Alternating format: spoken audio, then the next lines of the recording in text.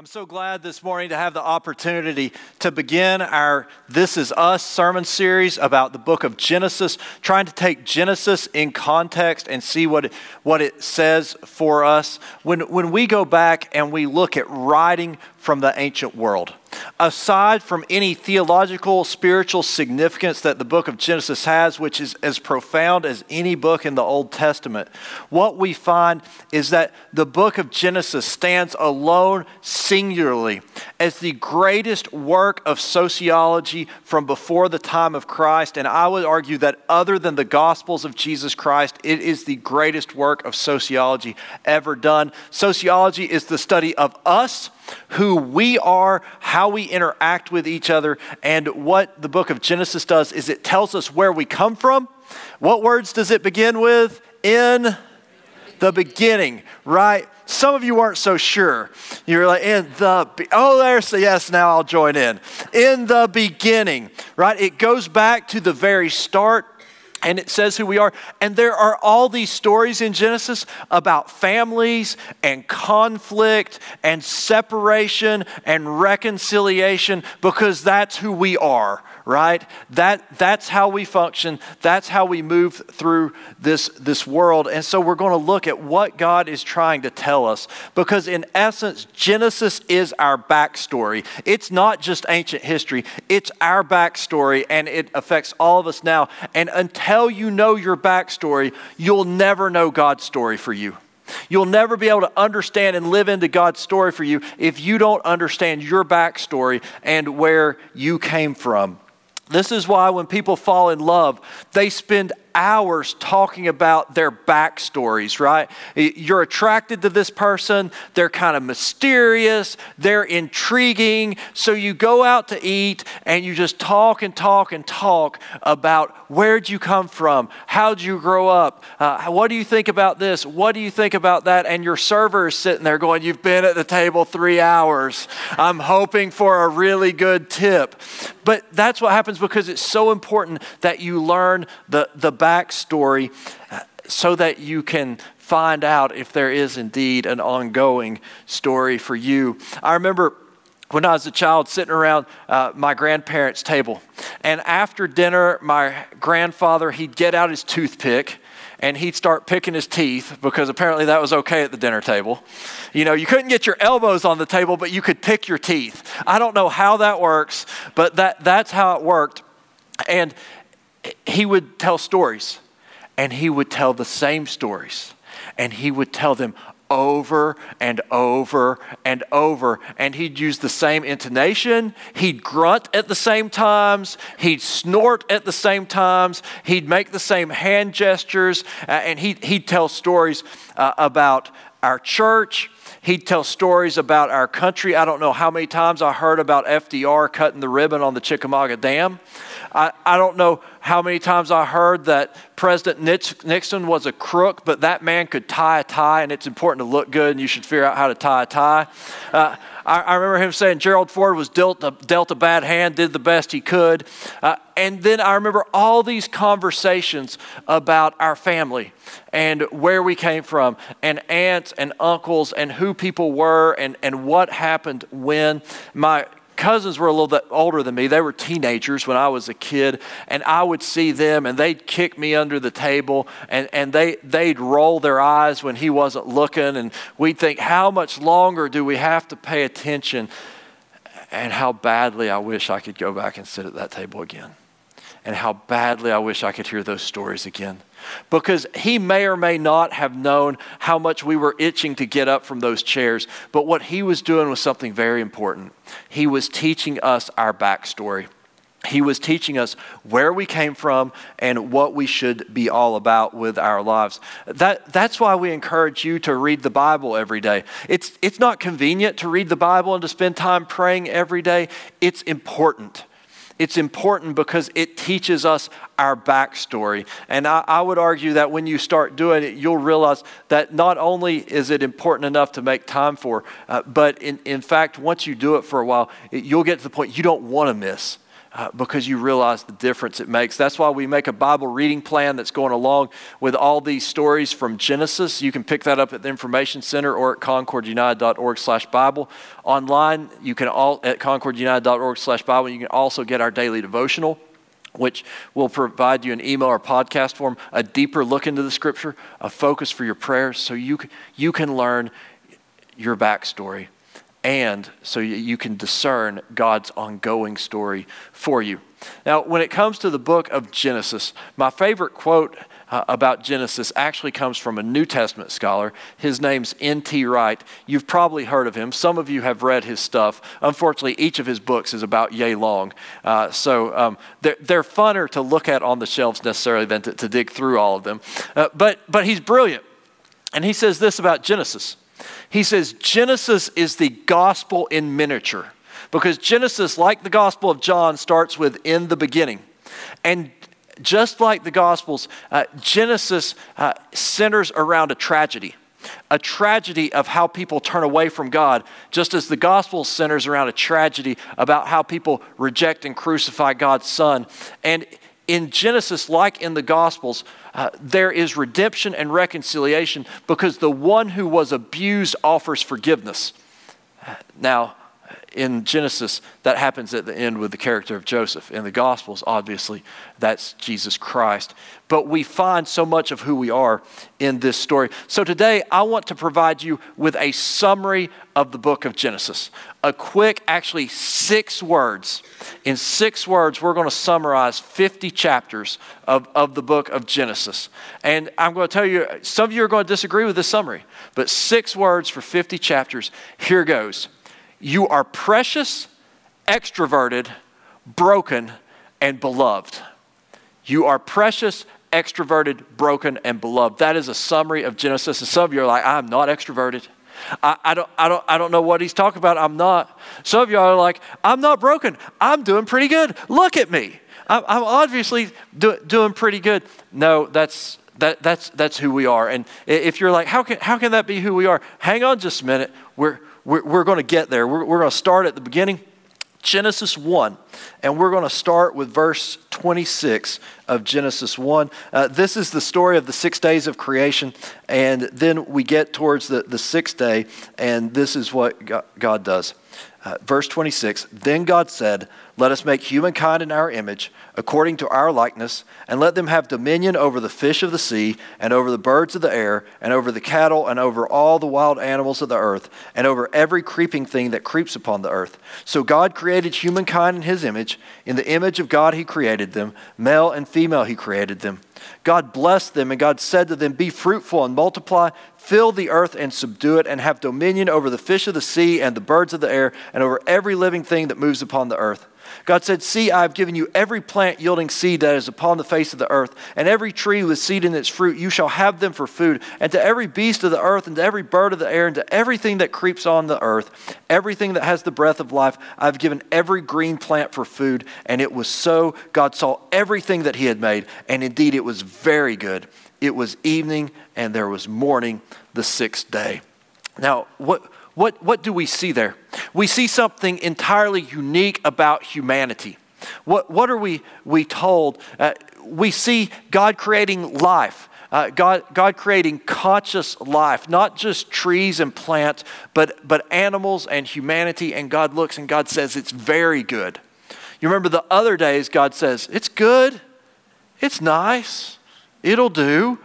But the 6th day, God said, it's very good, very good. This was the point of it all. Everything else serves to sustain this type of life. And then when God talks about humanity, what are we told? We're told humanity was created in the image of God, that we're created to reflect God's nature, that we are created to reveal and to live into God's character. And what do we know about God's nature and God's character from the New Testament? God is what? God is love, right? God is love. So what we find out is that you are precious because you are created to love. And you aren't just created to love those who love you. You are created to love others as God has loved you, and in so doing to reveal the nature of God to this world that God loves enough to give his Son. You are precious. and you are called. No one has a more important job than you. You might think that, there are some people that are really important in this world. There are politicians who are really important, and there are billionaires who are really important, and there are people who do this and who do that are really important. No one has a job more important than you. You are precious, and you are created to love others as God has loved you. We sometimes don't realize that's on all of us. You have a more important job than Alexander the Great had. You had a more important job than Cleopatra. You have a more important job than Joan of Arc. You have a more important job than anyone who's ever come, than Napoleon. You have a more important job than anyone. You're created to love. Now, those people ultimately had that job too, but what we remember of them isn't always that job. But you have that. You've been given that. And I heard it said one time, and I believe it's true, that if God calls you to share the gospel, don't stoop to be a king. Don't stoop to be a queen. You have that important of a job. Your name may never be written in a history book. You might not be someone that's 5 generations from now they're watching YouTube videos about. That's okay. You have the most important job. And here's the thing about Jesus. If you think of yourself as a kind of ordinary person, you're exactly the type of person that Jesus thought was important. Because you see, Jesus practiced trickle up faith, not trickle down faith. Jesus didn't go out and go, I can save the world if I can convert King Herod. I can save the world if I can convert Emperor Augustus. I can help my whole country if I can convert Pontius Pilate. That wasn't Jesus' plan. Jesus says, I'm going to go to Galilee. I'm going to go to the small towns, not the big cities. I'm not going to go to the media centers where they produce all this propaganda. I'm going to work my way through the villages. And I'm going to help change the hearts of ordinary people, because this world will change when the hearts of ordinary people change. That's what Jesus spent most of his time doing. It must have been most important to him. If you let him do that in your life, and if you commit your life to loving others as God has loved you, you have the most important task that's ever been given on this earth. Now, not only when you look at that task, what that means is not only are you precious, but also there's more to that. You're extroverted, and I'm going to tell you what I mean by that. We're going to pick up with Genesis chapter 2, verse 7, and then we're going to skip to verses 15 through 18. In verse 7, it says this: Then the Lord God formed man from the dust of the ground and breathed into his nostrils the breath of life, and man became a living being. Then the Lord God took the man and put him in the Garden of Eden to till and keep it. And the Lord God commanded the man, You may freely eat of every tree in the garden, but of the tree of the knowledge of good and evil you shall not eat, for in the day that you eat of it you shall die. Then the Lord said, It is not good for man to be alone. I will make him a helper as his partner.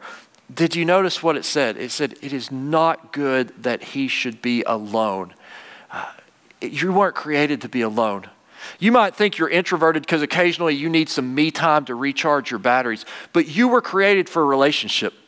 You are extroverted because you are created for a relationship. It is the most fundamental, important thing that you do. The most important thing we do for one another is talk to one another face to face and interact and relate to each other. And the most important thing we do with God is we seek God's face. We seek face-to-face interaction with God through prayer, because that's what we were created for. We were created for those relationships. We weren't created to be hermits. We weren't created to be isolated. We weren't created to be quarantined. We learned that, right, in COVID. People said, well, what difference will it matter if we quarantine for a while? And we saw our mental health issues go boom. And we saw many of our physical health issues way up here. Well, what happened? Well, our relationships that we were created for, they got ripped away from us for a time. And it had, and maybe some of that time medically, maybe it was important that we did that. But when that happens, there are all these other consequences, right? Because we were created for that face-to-face relationship. That's what God designed us for. And I know sometimes for some of us, we see people and it's like a dog that sees a bone. We're like, people, look, they want to talk to me. I just know it. I'm going to go talk to them. Some of you are married to folks like this. I know it because you just stand around in the lobby afterwards and you're like, this will be over soon. This will be over, right? And others of you, it's a little harder, but it's important for all of us because there are those of us who say we're extroverted or introverted, but we're just shy, right? Now, that's not everybody, but that's some of us. But regardless of how much me time you need to recharge your batteries, we all are created for this relationship. This is why at the church, we teach the 3-minute rule and the 10-foot rule. And you know what these are. We encourage you to come to church 3 minutes early and to stay 3 minutes late and to use those 3 minutes to talk to people. And we encourage you when you're worshiping to, in your mind, draw a circle with a 10-foot radius and say, I'm going to try to talk to everybody in that radius. Some of you right now are thinking, that means if I sit in the back, that cuts out half my radius. I know, but I had a lady at church, and she came to me and she said, Will, I don't like that. That is scary for me, thinking about the 3-minute rule and the 10-foot rule. And I think that should just be for people who enjoy that. And I said, would you try it for 2 weeks? Would you just try it for 2 weeks? Because what if a visitor comes in and someone who enjoys that isn't sitting in 10 feet of them, but you are? Would you try it for 2 weeks? And she said, I'll try it for 2 weeks. And in my mind, I thought, I hope she doesn't come back after 2 weeks because I'm going to ask her to try it for 2 more weeks. I don't know if she's figured out how this game works yet, but that's what I'm going to do. But it could be awkward, so maybe she'll just keep doing it. Well, she came back after 2 weeks, and I'm like, oh, this is going to be awkward. And she said to me, she goes, I really didn't want to do this. She said, but I came and I was looking around and most of the people seated around me were people I knew well that I was pretty sure had already been talked to. But there was a young lady who I didn't know. And I just kept thinking, oh goodness, I have to say something. I should say something. And she said, I was decades older than her, maybe old enough to be her grandmother. And I thought, what in the world am I going to say to this person? She said, so I just went up and I said, hey, I'm so glad to see you here. My name's such and such. And she said, you know what? We had the most lovely conversation. And I just wanted you to know that I wasn't sure I could do that, but I was so thankful that I got the chance to meet this young lady. And I thought, well, that is wonderful. Can you do it for 2 more weeks? And I thought that'd be that. And then we had a group together, people who were new to the church, and they were taking a class to get to know the church. And I said, hey, how'd you get to church? And this lady said, I moved to town for a job, recently got done with school, had a job opening in Knoxville, came here, didn't know many people, and my grandmother gets on the phone and says, now you need to find yourself a church. Now that you're settled, now that you're moved in, and she said, I said, Grandma, I don't know anybody here. I don't want to go to church by myself. And her grandmother said, that's not good enough. You need to go to church. And she said, so I came to church and I kind of thought, I'll walk in, nobody will talk to me. I'll walk out and I'll tell my grandmother, Grandma, I tried.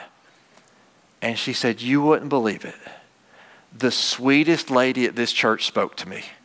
And she reminded me of my grandmother. And I thought, God, that's how you're telling me this is the place I need to be. Because I would have just been here by myself without relationships as much if it weren't for this place. That's what we're created for, right? Sometimes it's easy and natural. Sometimes we have to work a little harder at it. But we're created for a relationship. Here's the problem, though. Here's why our relationships get sideways. We're broken. We're just broken. Every one of us is broken. It goes back to the very beginning, and I want to share this with you. Some of you went to school, and you know those times when like the teacher chews out the class, and you're like the good obedient student in the class, and you're like not talking to me. And then others of you are like, oh, they were talking to me. Folks, they're talking to us, like all of us. This is the story, and this picks up with Genesis chapter 3. Verse 1. Now the serpent was more crafty than any other wild animal the Lord God had made. He said to the woman, "Did God say, 'You shall not eat fruit from any tree in the garden?' The woman said to the serpent, 'We may eat fruit of the trees in the garden. But God said, "You shall not eat the fruit of the tree that is in the middle of the garden, nor shall you touch it, or you shall die." But the serpent said to the woman, "You won't die. For God knows that when you eat, your eyes will be opened, and you will be like God, knowing good and evil." So when the woman saw that the tree was good for food, and that it was delightful to the eyes, and that the tree was to be desired to make one wise, she took of its fruit and ate, and she also gave some to her husband who was with her. Then the eyes of both were opened, and they knew that they were naked, and they sewed fig leaves together, and they made loincloths for themselves. Now, a lot of times we take the wrong things from this scripture. We learn. I have one friend, I said, what does that scripture mean to you? He said, it means if we just ate meat and potatoes, we'd be fine. Why are we putting all these greens in our diet? These fruits and vegetables. But other times we say, well, it was Eve's fault. It was both their faults.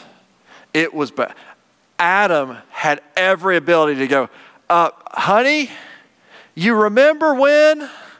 He had every ability to go, no, you try it. Let's see what happens, right? You remember when your mother and grandmother said, if so-and-so jumped off a bridge, it was just both their problems. It was both their problems, and it's our problem, and it's a big problem. And here's what the problem is. We're broken, and we often want to be God more than we want to know God. I loved that song that was sung a few moments ago that says, "Jesus, you don't owe me anything. I just want to be with you." I love that lyric. Jesus, you've done so much. You don't owe me anything else. I just want to be with you. A lot of times we walk through life and we think life owes us something. And we think God owes us something. And we think, well, I want this. And God, if it's your will, so much the better. But if it's not, I'm going to go after it anyways. And we all walk through life like that. And that's why our relationships get broken.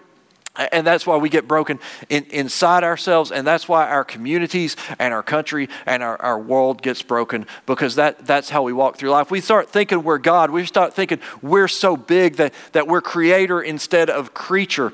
I had a friend a couple years back. He wrote a book. It kind of became a thing, and we were talking together one day, and he said, I kind of thought I was somebody, because I got online and guess what? I have my own Wikipedia page now. Yeah, he typed my name into Wikipedia and it came up, and he said this was my first time getting any kind of notoriety, and I just thought I was so important and such a big deal. And he said I started reading my Wikipedia page, and my face went white because I started recognizing some of the language on that page. And he said, so I made a phone call. I said, "Mom, did you write a Wikipedia page for me?" And she said, "Honey, I think you're very important." Sometimes we think we're so important, right? And nobody may remember you. How many of you can tell me the names of your great, great, great grandparents? Any of them. There's like 45 of them. Actually, there could not be 45. It would have to be an even number. But there's a whole bunch, right? How many of you can even tell me their names? But are they important? Yeah, they're important, right? But when we start playing God, and when we start thinking, well, I have to have this, I have to have that, it doesn't work out well for us. And here's what God does when that happens. Picking up with verse 8. They heard the sound of the Lord God walking in the garden in the time of evening breeze, and the man and his wife hid themselves from the presence of the Lord God among the trees of the garden. But the Lord God called to the man and said to him, "Where are you?" He said, "I heard the sound of you in the garden. I was afraid because I was naked and I hid myself." He said, "Who told you that you were naked? Have you eaten of the tree of which I commanded you not to eat?" The man said, "The woman whom you gave me, she did it. She gave me the fruit from," that's a paraphrase, "the fruit from the tree." Then the Lord God said to the woman, "What is it that you have done?" The woman said, "The serpent that you created, he did it.